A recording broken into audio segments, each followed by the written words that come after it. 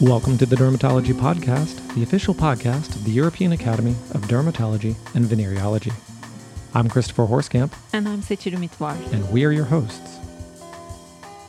Every month, the JEADV chooses and highlights 4 articles in a section called Editor's Picks.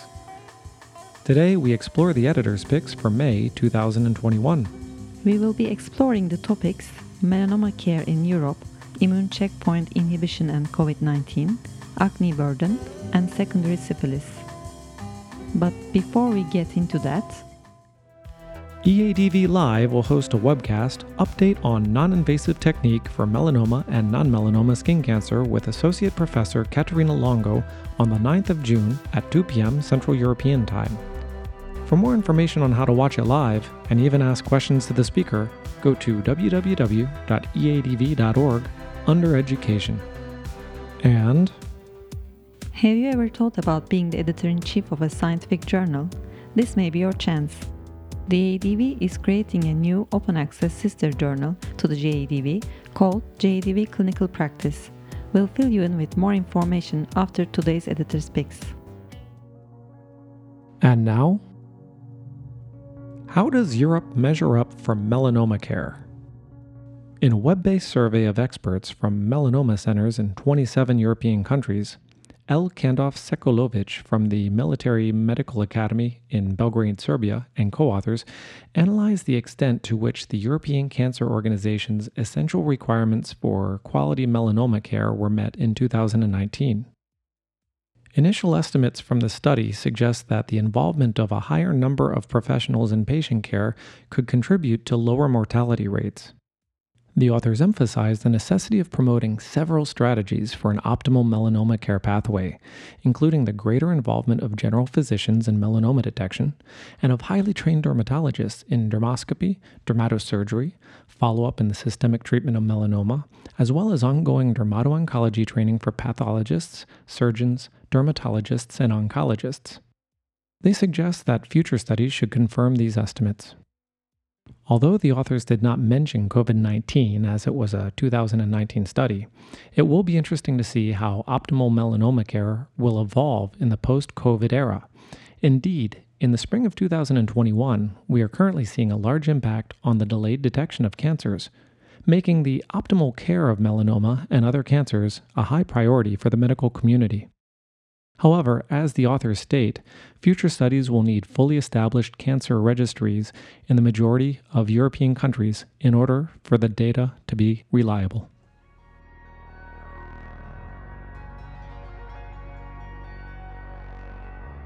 A case study of immune checkpoint inhibition in the context of COVID-19.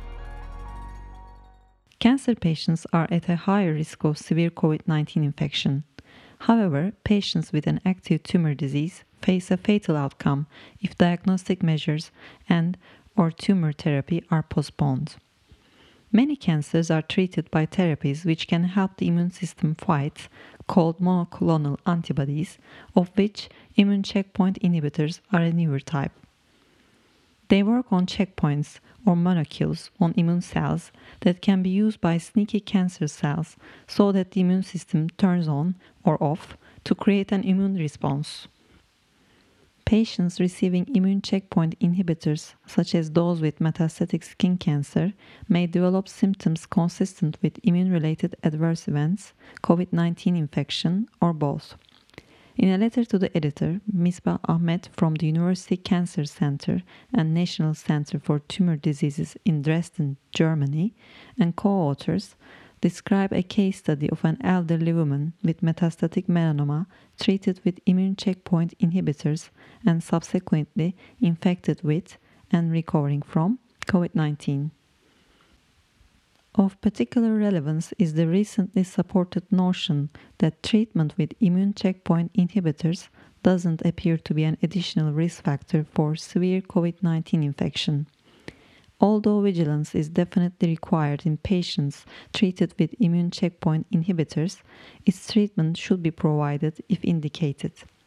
The authors urge that cancer care, including cancer screening, diagnosis, treatment, and post-treatment surveillance, should be provided following strict measures to control COVID-19.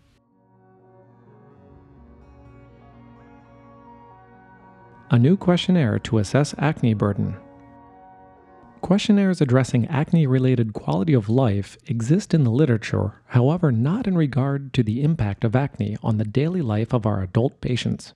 Therefore, B. Drano from the University of Nantes in France and colleagues developed a short, 14-item, easy-to-use, self-administered questionnaire that is specific to acne patients, available in US English and in French. The score can be easily graded from no to severe burden. Interestingly, their work involved a multidisciplinary approach, with a team comprising dermatologists, psychologists, social workers, and patient-reported outcome experts, reflecting the wide-ranging impact of the disease.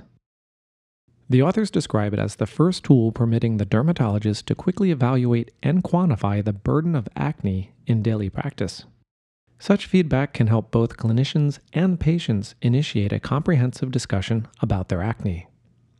The authors uphold that the evaluation of acne burden is the basis of a holistic approach to acne, a necessary part of its successful management.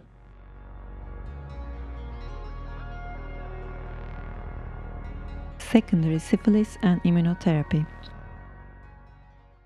In a thought-provoking case study, Caroline Lefebvre from Angers University Hospital, France, and colleagues suggest that serological results for syphilis may be misleading in rituximab-treated patients with syphilis presentation, particularly given that the use of new immunotherapies is increasing along with a wide range of indications for rituximab, from oncology to autoimmune diseases.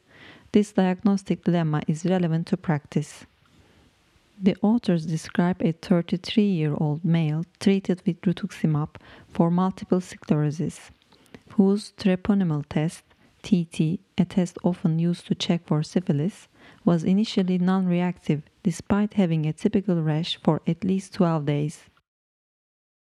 It took over 3 weeks after symptom onset for the seroconversion or development of antibodies to occur, but it was weak, and other tests repeatedly remained negative, namely Venereal Disease Research Laboratory (VDRL) and Treponema pallidum particle agglutination (TPPA) assays. A polymerase chain reaction, called PCR, is a genetic test that can analyze pieces of DNA.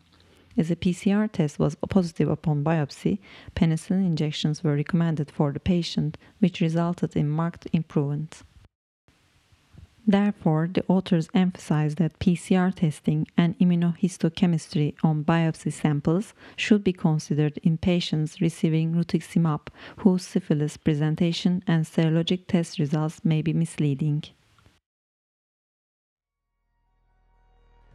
Our first article was Which Medical Disciplines Diagnose and Treat Melanoma in Europe in 2019, a survey of experts from melanoma centers in 27 European countries, by Kandov Sekulovic and co-authors. Our second article was COVID-19 and Immune Checkpoint Inhibitors by Misbah Ahmed and co-authors. Our third article was Impact of Acne on the Daily Life of Adult Patients, Building a Self-Administered Patient Questionnaire by Drano and co-authors.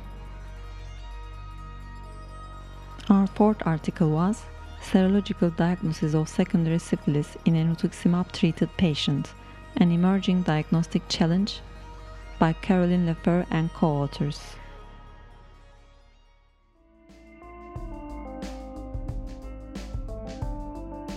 Of course, all of the research presented today can be found in the Journal of the European Academy of Dermatology and Venereology.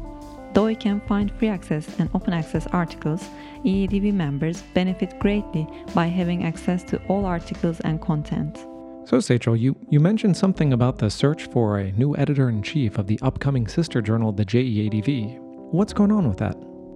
It's an exciting new opportunity. The EADV invites nominations for the editor-in-chief of the JEADV Clinical Practice, a new peer-reviewed open-access journal. It will be a companion title to the JEADV, featuring clinically oriented educational content as well as cutting-edge research. And what will be the editor-in-chief's role? The selected candidate will ensure a successful launch and development of the journal. We are looking for someone with a clear vision for this publication, who is an advocate and ambassador for open access publishing and open science. Full details, application criteria, and nomination procedure can be found on the ADV website. The deadline for applications? The deadline for the submission of nominations is 9 June 2021. Well, that's coming right up. Yes, so those interested should move quickly. Thank you for sharing the information. And a special thank you to all of our listeners out there. If you haven't already, make sure you subscribe on Apple Podcasts, follow us on Spotify, or otherwise find us on any major podcast provider. We appreciate you joining us and look forward to presenting more interviews, research, and other topics of merit. So until the next episode, Take care of your skin.